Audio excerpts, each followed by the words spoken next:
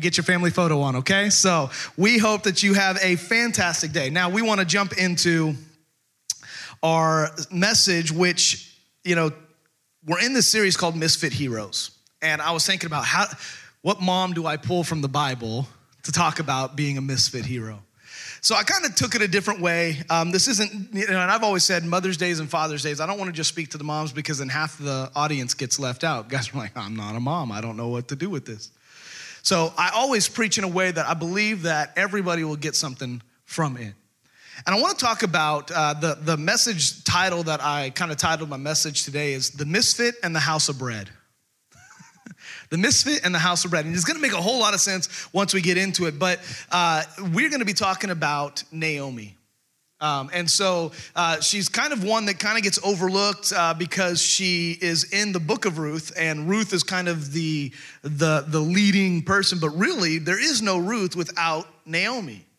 There's no story of Ruth without Naomi's family. And kind of the gist of Naomi and Ruth and all of that, and what we'll dive into in the book of Ruth is that Naomi's family, her husband and her two sons, lived in Jerusalem, lived in Bethlehem within Jerusalem, and there was a famine that hit the land. And so they left Bethlehem and they moved to a different town. Moab, which was not a Jewish nation, was not a Jewish culture. They left their town and they went somewhere else. And her two sons married these two other Moabites women, and Ruth being one of them. And the story progresses over 4 chapters of Naomi and Ruth and all that happened. But there's something interesting within this is that the story starts in Bethlehem, and the word Bethlehem means house of bread. Now, I don't believe in coincidences. I don't believe that things are by happenstance. And so it's kind of interesting that Bethlehem, right, also where Jesus was born, and it's the house of bread. Jesus is constantly talked about in the Bible as the bread of life. God is constantly being brought back to this idea that he is the food, the nourishment of his people. And even more so, when you look at the Old Testament and you dive into how the temple was designed, there's this thing called the showbread.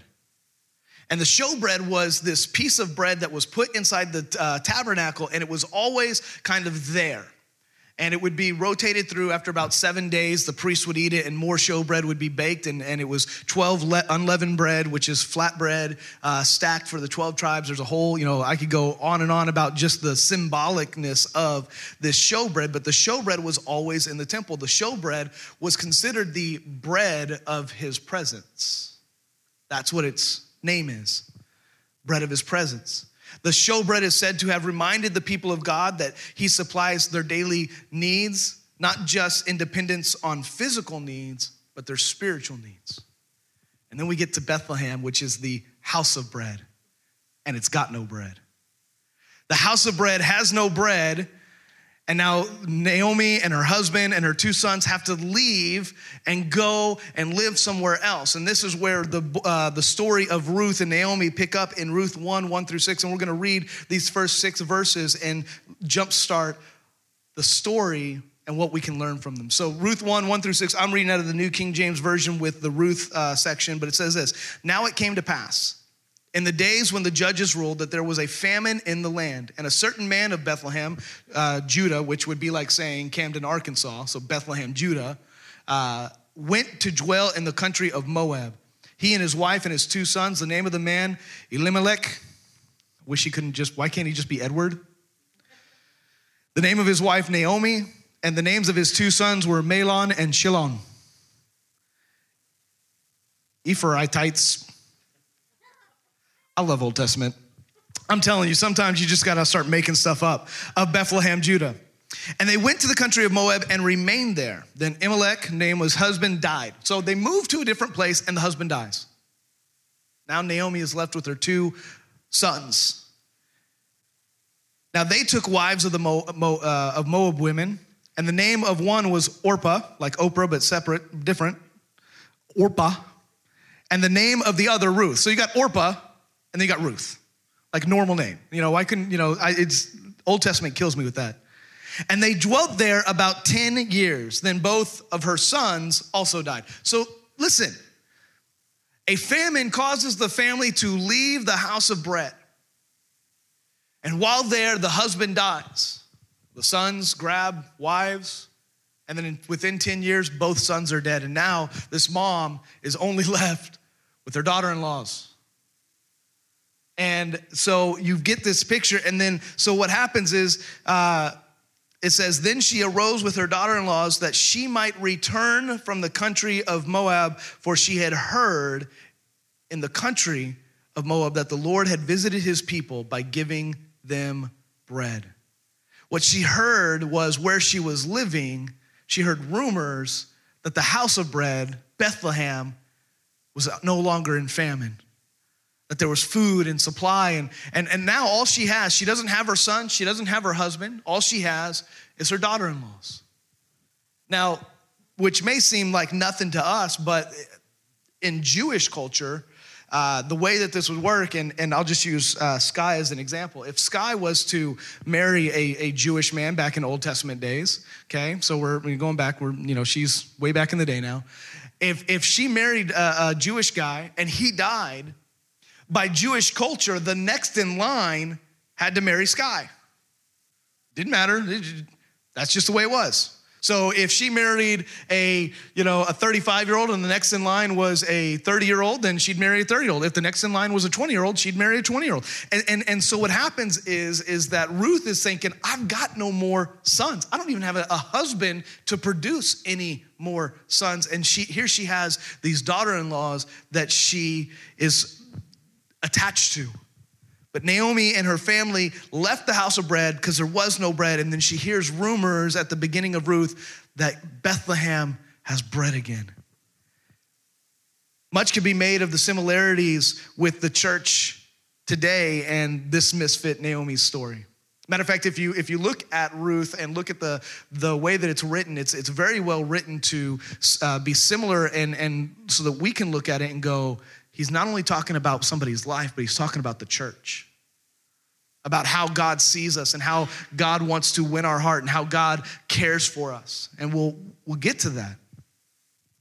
See, here's the thing. Many leave the church because there's no bread in the house.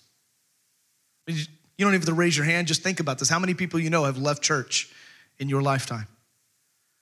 And as a pastor of almost 20 years,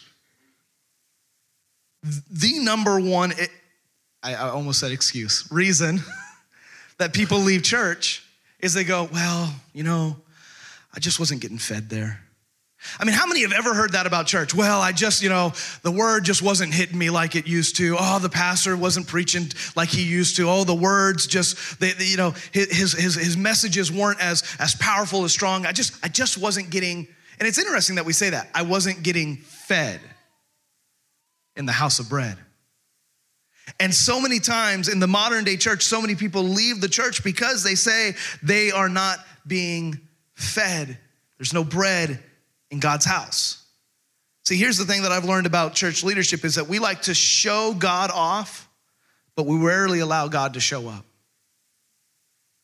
We like to talk about him. We like to make him known. Oh man, I want to show God off to the world. But we very rarely in a church service say, God, have your way. God, move in a way that people would be touched and their hearts would be filled and their spirit would be uplifted and encouraged by your goodness. And it's not about me, but it's about you, Jesus.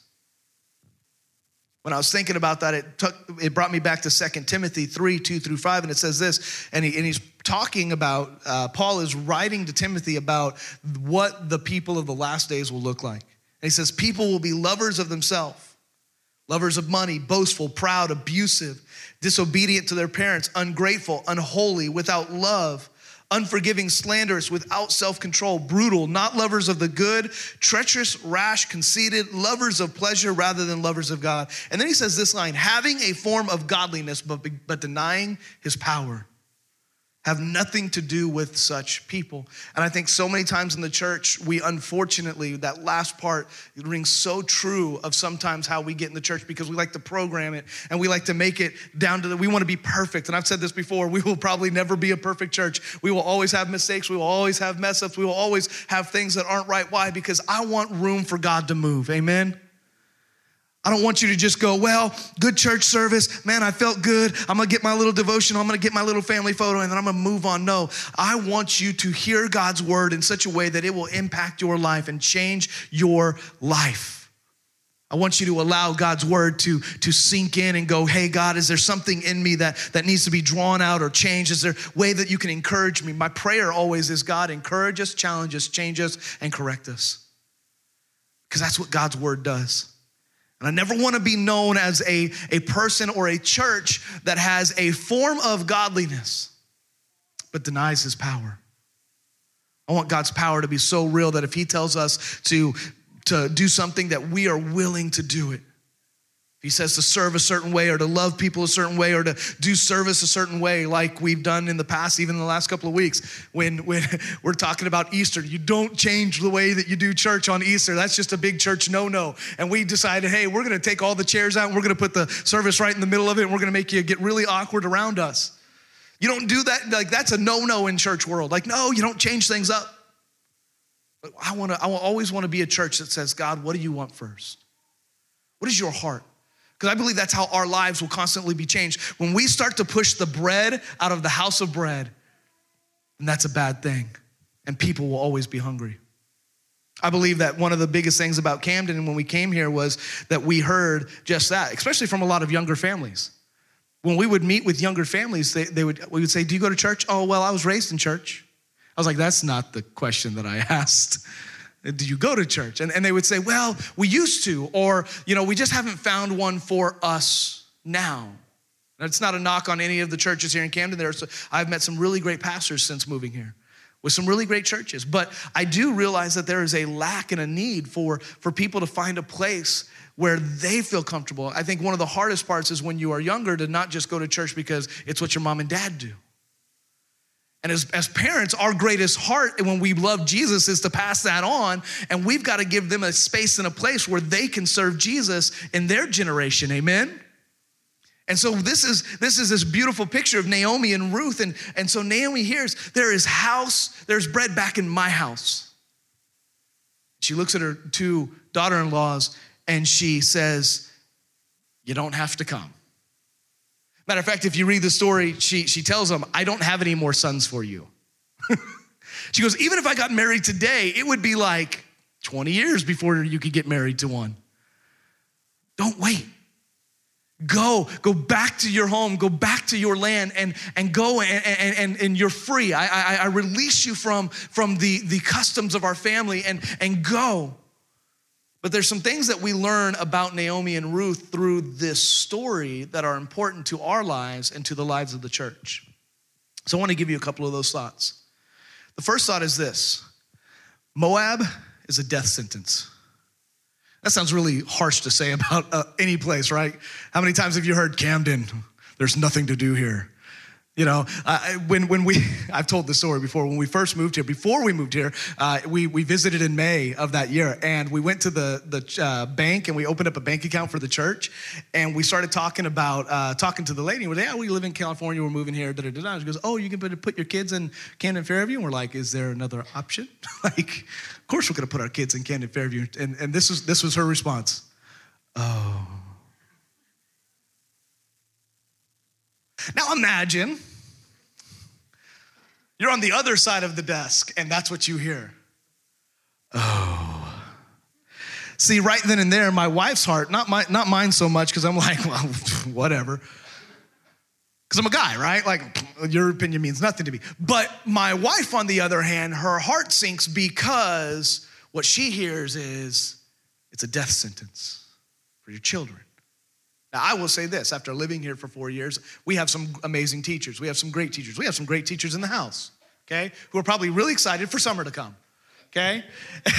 But they are great. They love and they pour into their school and into their classrooms. But see, Moab was a death sentence for Naomi. Literally speaking, she went there with a family and left with none. Her husband died, both of her sons died, and now all she's left with is 2 daughter-in-laws. Here's the thing about Moab, and here's the thing about the spiritual discipline of Moab, is when we allow our lives to get stuck in a Moab, a place that was not our calling, is not our purpose, is not our home, when we allow the world to suck the life out of us, what will happen is it will steal your dreams. It becomes a cruel place to wake up and to just go through the motions. It will rob you of the vitality of life. How many sometimes you just wake up and you just feel like all the life is sucked out of you? I'm just going through the motion. God, I want something different. I don't know how to get out of it. God, I want something new, but God, I just feel like the life is sucked out of me. And it'll block your ability to see your future.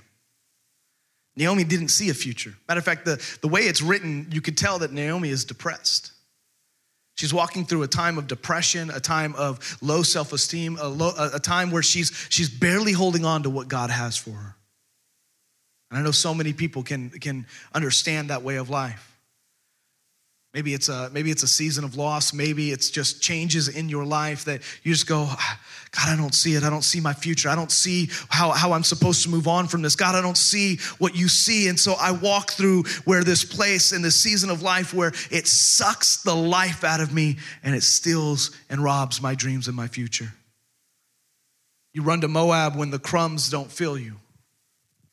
You run to alcohol when the crumbs don't fill you. You run to eating when the crumbs don't fill you. You run to relationships when the crumbs don't fill you. When church just, listen, and some of you can sit there and go, well, God always supplies my needs. You better believe that. But when you aren't tied to God, church will never fill you. You could go to church every Sunday and it do nothing for you. If you're not connected to God, a personal relationship with Jesus, my Savior, if that isn't your personal everyday life, coming to church doesn't mean nothing. It's just, I go there because I'm supposed to, because that's what good people do. No. Because the crumbs of the church will never feed you the way that the feelings of the outside world will. Because anybody that says, oh, sin is bad. Yeah, it's bad, but it also feels good in the moment. It does. Alcohol will block the nerves and the feelings and the emotions from overwhelming you. When you, listen to me, you can't tell me that when you eat ice cream, you don't feel a certain way. I do. Come at me. I told my wife yesterday, a little bit of vulnerability with you guys. I said, this has got to be the heaviest I've been since we lived here. I don't look it, but I'm like 210 pounds. I'm a Oompa Loompa. I'm 5'7", 210. Thank God I show it well, or else I'd be like, Oompa Loompa Doobity-dee. I love Jesus, listen to me. I'm a weird kid, okay? But I looked at it, I'm just like, you're out of shape when you have, take that breath just to tie your shoe. Right? Vulnerability. Okay, look, we've all been there, I hope. Listen, I hope that I'm not the only one but you know what? You know what's sad is I look in my garage and I see the workout equipment, I go, I need to get there. But the ice cream feels better. Because the ice cream, listen, and without getting into all the science, it actually makes my brain go, yay. The way workout never will. Ever will. I do workout because my body gets to a place where I can't tie my shoes. But the reality is that when I eat the ice cream or I eat the chocolate brownie or the number of snacks that are in my office, I'm not gonna tell you how much there is, but it does something to you. Caffeine and sugar, it does something because it overwhelms you. Just, people that go, oh, you're an alcoholic. Listen, I'm a caffeineaholic. I'm a sugaraholic. Some people get into relationships because they can't stand the quietness. We run to Moab because the crumbs of the church don't fill us, only to find out that the world's carbs are empty. They don't fill us either. They, for a moment, they feel good, but ultimately you start to feel that death over and over again. And just like Naomi, there's a rumor of bread that will cause you to be drawn back. I believe that the story of Naomi is the one of the prodigal. It says, I've tried to search for God in so many different ways, or I've tried to search for fulfillment and filling in so many different ways, but the only way that I really get is when I run to the feet of my Savior. Moab is a death sentence, and if you stay where Moab is, you will never find your fulfillment in your life. The second thought is this: are you content with crumbs? Are you content with crumbs? Think about it. If you've got animals, man, they get really excited when it's dinner time. Our dog did, like any dog we've ever had. And for some reason, the 2 dogs we've had, pizza has been like oh man, if I bring pizza in the house, it's like they can't stop themselves. They're like, you love me. No, I don't. Get away from my food. I don't love you that much. But they sit there, and it's like all of a sudden they become good, right? Dogs become like amazing at dinner time. They sit by you, look at you with those puppy dog eyes, start drooling. And they're just happy if something falls, it's like, whoa, yes. They're content with the crumbs until they're like, wait a minute, this isn't enough for me. I need like the whole slice. Drop a whole chunk of the steak. And so many times as Christians, we get so content with just the preaching of a pastor or a podcast instead of actually diving into God's word, and we're content with the crumbs of the word. I'll take your word for it, Pastor. I'll take your word for it that's what the Bible says. I just don't have time to study it myself. And so we get content with spiritual crumbs in our life. Are you content with where you are at spiritually? I had 2 questions that I was sitting in my garage writing this message, and 2 questions came to my brain, and I wrote them down, and they hit me. I texted my wife. It was like 1 o'clock in the morning. I texted my wife, and I was like, holy cow, the preparation of this message is killing me. And she goes, that's typically a good one. And I said, I hope so. But the 2 questions that came is, are you content with where you are spiritually? Are you okay with where you are at with God? And the second question is this: what will you do to change it? Because it doesn't matter what the answer to the first one is if you're not willing to do something about the second question. No, I'm not. Listen, it's the battle of my brain. And I'll go back to the working out part. I constantly battle with wanting to be in shape, but not wanting to do the things to be in shape. Anybody else feel that pain? Like, man, it would be, listen, I love when I start losing pounds. There's something awesome about when you start to you shed the weight. Now listen, those that sit there and go, I love working out. You're weird, you're sadistic, there's a special group for you, okay? Most people don't like the working out, they like the byproduct. I'm one of those people. I hate the workout. Absolutely hate it. Just, there's nothing fun about it. I would, I don't know. It's just horrible to me. But I love the product of it. I love when I'm 20 pounds lighter. I love when I get up with full of energy. I love when I can run around and do whatever I want to do. I love those things. I love the byproduct. But if I'm not willing to do and answer the first thing, until I am sick and tired of myself looking and feeling the way that I am, I'm not going to figure out what I need to do to change. Spiritually, we're the same way. I feel depressed. I feel hurt. I feel like my past is holding on to me. I feel like I don't see a future. I feel like this. I have all of these things that I don't like about my spiritual life, but I'm not at a place where I'm willing to change yet. Until you're willing to change, the first question really doesn't mean a whole lot. So my question is, if you're not content with where you're at spiritually, what will you start to do today that will change it? You have to create a game plan. 1 Corinthians 4:20 says this: for the kingdom of God is not just a lot of talk, it is living by God's power. You could say all you want all day long. I think I said this last week. You can go sit in a garage and you can act like a car, but it doesn't make you one. If you go sit in your garage and you start going, it makes you crazy, not a car. Okay? So you can do all the right things, you can say all the right things, but unless you're living within the power of God, you're missing out on the purpose and plan, and you're content with the crumbs. I read this in a book this week. It says this: a man with an experience is never at the mercy of a man with only an argument. Ooh, I love that. A man with an experience is never at the mercy of a man with only an argument. So many people want to argue about God. Man, I'll tell you what he's done in my life. I'll take somebody who knows nothing about the Bible but knows everything about what God is doing in their life over somebody who can just spit a whole lot of verses out.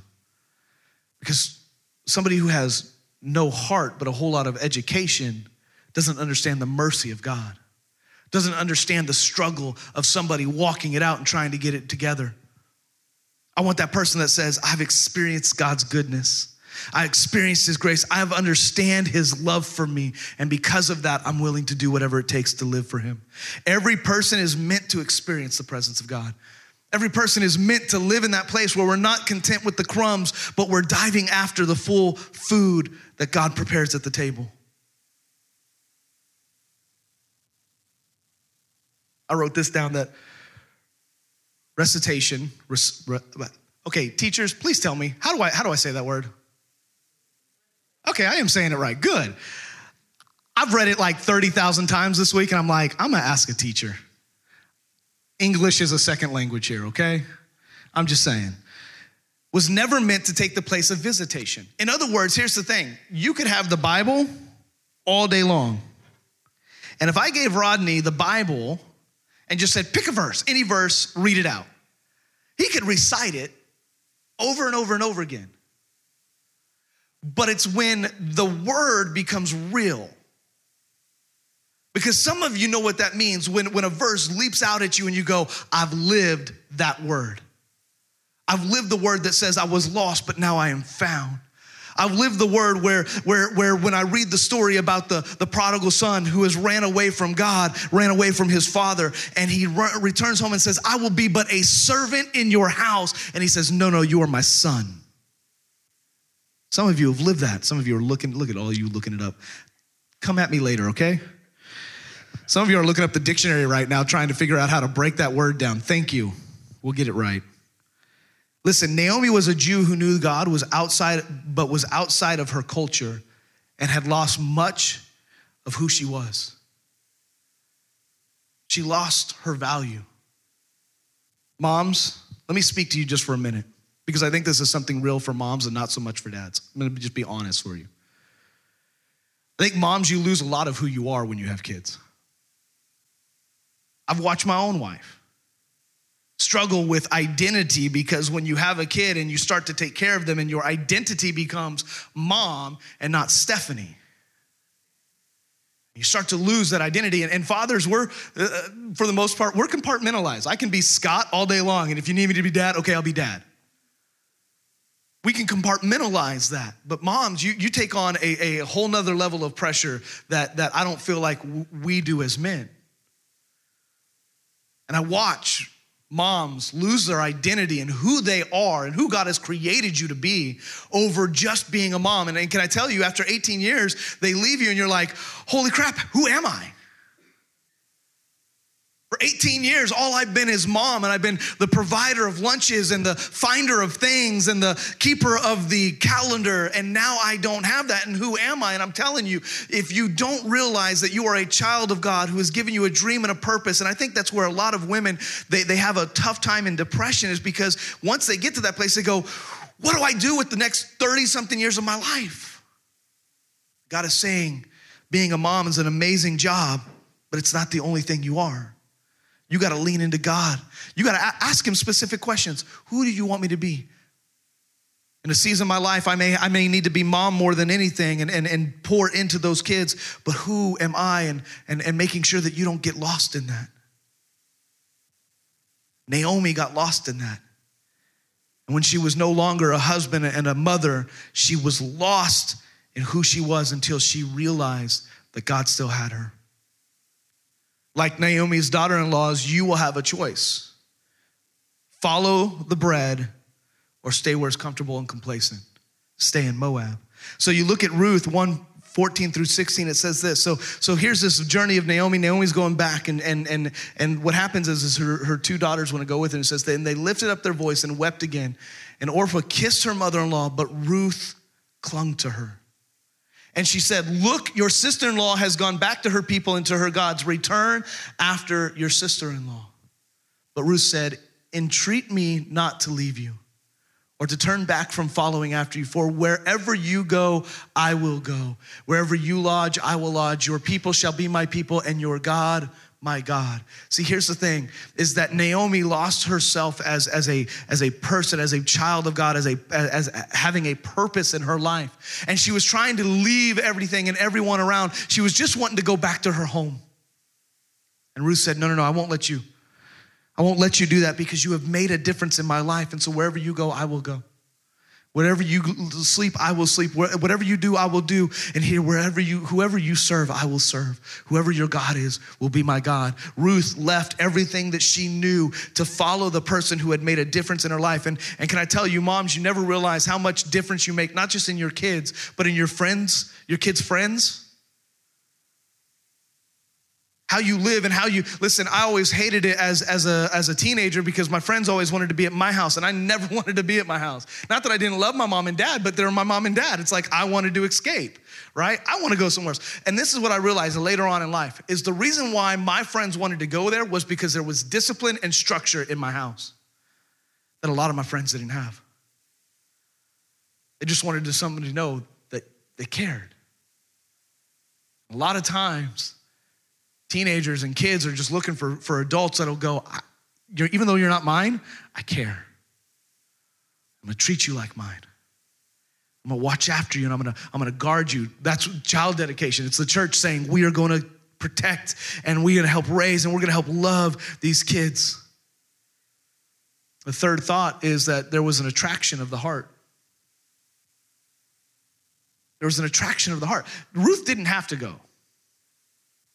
She wasn't her daughter. She could have gone back to her mom and her family and her way of living. But she saw something in Naomi. There was very little passion left for God in Naomi's life, but it was enough for Ruth to pursue. And I think this is very, very key. Both chased after the hunger, even if they were unsure of the future. And there was just enough of God in Naomi for Ruth to want to follow. I think so many times we go, well, I'm not a perfect Christian. Okay, good. Join the club. There's like I almost say it like this, and this maybe sound wrong, but there's no place for perfect Christians here. Like if you feel like you're better than me, then I don't know what God you're serving, but man, my God is the God of a misfit army. Of a bunch of people that are going, I'm just trying to find my place, and I'm trying to do it the best I can to serve God. And you know what? I'm going to screw up sometimes. I'm going to make mistakes. I'm going to say some things that I'm going to ask for forgiveness. I'm going to do some things that I'm going to go and, dang God, I'm sorry. But you know what's crazy about this? Naomi had just enough God still in her, even in her darkest moment, that Ruth said, I'm gonna follow you. Even when you feel at your least, if you're giving it to God, people see that. When you may go, I don't have it together, such a screw up, and people are going, I wanna be like you. You're going, why? Because even though you may feel insignificant, people see God in you. It's not about how you feel. It's not about what you think of yourself. It's about the God that is in you. And there was just enough hope in Naomi that Ruth said, I won't go back there. I need to follow you. They pursued God together, and pursuing God is our chief aim after salvation. Can I tell you what I believe why Ruth followed Naomi? Because it was her character. It was the way that she chose to live her life. It was the way that she mothered, and it was her discipleship that led Ruth. And Ruth is a good picture of the unchurched. Not a Jew, didn't get raised in the synagogue, didn't know anything really about God other than when she got married into the culture. And Ruth, the unchurched, saw just enough in the prodigal, in the person who loves God but is feeling a little ways. They said, I'll follow you. Even what little you have, God can change people. I want you to hear that. Even what little you have, God can use. The little bits. I don't have it all together. Okay, use what you've got. I only know a few scriptures and I only have this together and this part of, I'm learning to lean into God. Use what you've got. I don't know how to eloquently pray. Use what you got. I would rather take somebody who stammers over their word but has a passion behind their prayer. Use what you've got. Naomi's direction to Ruth is what led her to Boaz. At the end of the story, there's this beautiful guy that comes into their life, and he's rich and he's handsome and he's got it all together. It's like, hey, now this is a good end of the story. You know, actually, when you study Ruth, the story of Ruth, they actually say it was like one of the original love stories. Because Ruth, you know, her husband also died. So think about this. Naomi, her husband died. Her 2 boys died. But Ruth is also in this story. And her husband has died. And now she's clinging to Naomi, who is the little bit of glimmer of hope and godliness in her life. And inserts this guy, Boaz. And when they move back to Bethlehem, she says, I'm going to go and I'm going to work at the threshing floor, the wheat fields. And what would happen is when they would do that is if you owned a wheat field and you had servants, they would, if they dropped a little bit, they would purposely drop stuff so that the poor people would have something to come and grab and be able to eat. They would be able to take home some wheat every day. And so Ruth is one of these poor people that they move back to Bethlehem, and she's just grabbing up little scraps of wheat. And Boaz sees her and is like, hey, how you doing? And she doesn't know that he knows that she knows that he knows. But he knows. And she's over there and she's just picking up her wheat, and he's over there like throwing stuff on the ground. And she's going home, and God had given her favor in his sight. But she wouldn't have, she was like one of those naive girls that didn't know how to, like, you know, you look at her and she's like, you're like, whoa, pump the brakes a little bit, coming on a little too strong. So Naomi gathered her and said, listen, this is how you're gonna do this. This is how you're gonna win Boaz's affection. And so she follows the discipleship of Naomi to show Boaz that she cared for him. There's a whole lot more into that story that I can't do at this time, but I would encourage you to read it because it's really a beautiful picture. Because once again, you got to go back to Jewish culture. Ruth, as long as she is connected to Naomi, is dedicated to the bloodline of her family. She has to marry somebody within what they call the kinsman redeemer. And only that person that's next in line has the say to Ruth's life. And it wasn't Boaz. He was second in line. And so he goes and he calls all the elders of their family together, and he goes, I have a liking for Ruth, but Rodney has her first. And so Rodney, if you don't want to buy the rights of that land, and this is really how the conversation goes, because all of Ruth's family land would come with it. And so he would go, you know, Rodney, you have the rights to that land. And so with that land comes Ruth. And he's like, I don't want Ruth. I don't need Ruth. I like the land, but I don't need Ruth. And so Boaz says, well, then let me, as the second in line, take this from you, and I will take the land and I will take Ruth. And when that happens, he becomes the kinsman redeemer. And he redeems Ruth and Naomi in this story. He marries her, and there's this beautiful picture that the attraction, listen, had Ruth done what Orpah did, she would have never met Boaz.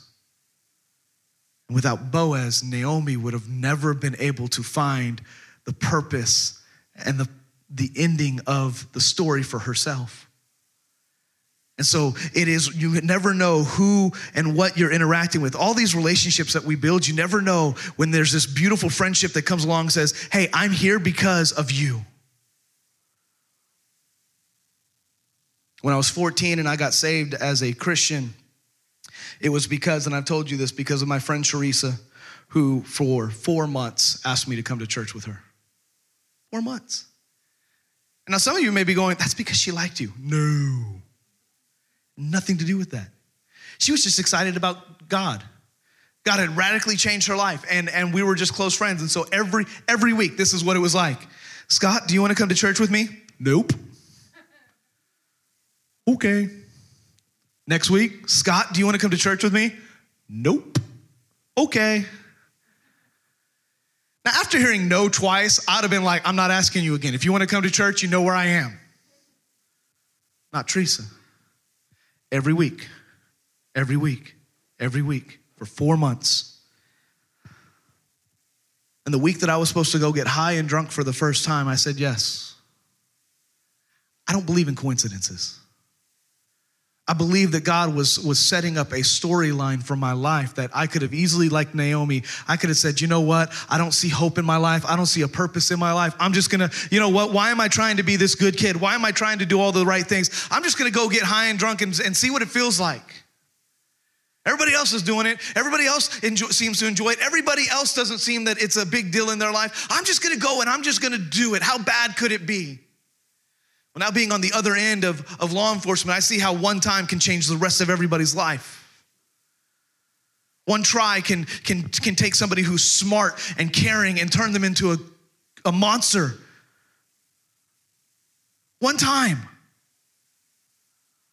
So many times we just believe the lie that, if I'm just going to go along with the crowd. I'm going to do what everybody else does. And listen, if it wasn't for Jesus and for my bad miscommunication of saying yes to church and yes to that at the same weekend, and yet instead of telling my best friend, I got to get this annoying girl off my back. I got to go to church with her. I'm so thankful that I did it in that order. Because had I not, who knows how the story would have ended. So many times in our life, God puts these moments in our life, just like Naomi and Ruth. What if she would have went back? What if she wouldn't have followed after the person who has made a difference in her life? And when you look at Ruth 14 through 15, it says this, then the women said to Naomi, blessed be the Lord who has not left you this day without a close relative. And may his name be famous in Israel. And may he be to you a restorer of life and a nourisher of your old age. For your daughter-in-law who loves you, who is better to you than 7 sons, has borne him. They had a kid together, Boaz and Ruth. And I love what it says. It says that he is the restorer of life. And when you look at it, God is the restorer of life when you allow him to birth new things into you. So many times on Facebook, I see people just that, I wish I could do this. I wish this. And I'm telling you, can I encourage you for a moment? Stop waiting for Monday to come. You know what I mean? Because you never start working out on a Wednesday. And maybe it's just me. You never jump on that diet in the middle of the week, right? It's always a Monday. If you're gonna do something, it seems like Monday's a good day to do it. And then Sunday comes around and you go, next Monday. Can I encourage you, stop waiting for your next Monday. If you're not happy with where you're at in life, what are you gonna do to change it? Maybe it's just submitting to God. God, I submit my relationships to you. I submit my life to you. I submit my job to you. God, help me to see your purpose and plan in this. And the last point is this, and it's the point to end this morning. Future royalty awaits our hunger-spurned actions. What I mean by that is this. In the ending story of Ruth 4:17 says this, also the neighbor women gave him a name, saying, there is a son born to Naomi. And they called his name Obed. He is the father of Jesse, the father of David. Such a powerful statement in that scripture. Because, see, here's the thing. Had Naomi had just bought into her depression, she would have never introduced Ruth to Boaz. They would have never had Obed, who would have never had Jesse, who would have never had King David. And when you follow that genealogy, David is the bloodline of Jesus. In your deepest, darkest moments, when you don't feel like you have it all together, you never know what the future awaits for you. You never know the royalty that God is wanting to birth in you.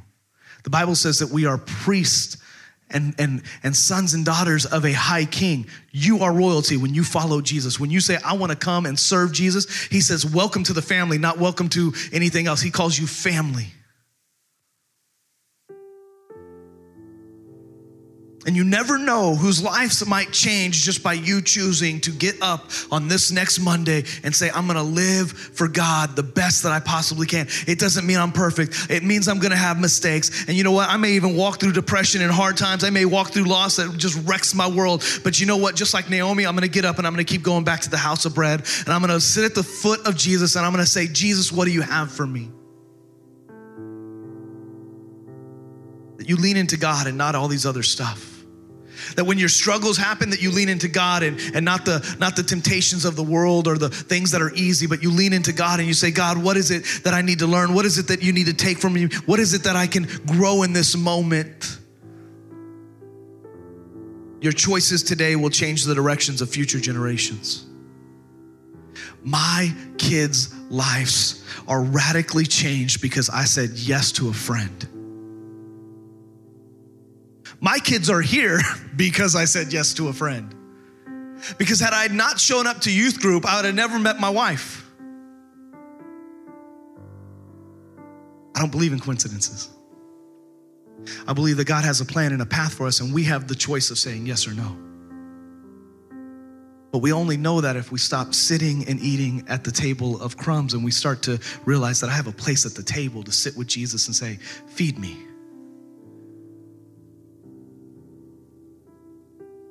Tired of going through life just unsure of things. I'm tired of feeling down and depressed without hope. Coming to Jesus doesn't mean you'll get it all together and life will be full of rainbows. But it does mean that you'll have a hope giver in the middle of all that. Somebody to lean into and lean on. Will you pray with me? Before we end, I'm just curious, maybe there's somebody here that's saying, you know what, I know what Naomi feels like. I feel like I'm barely holding on.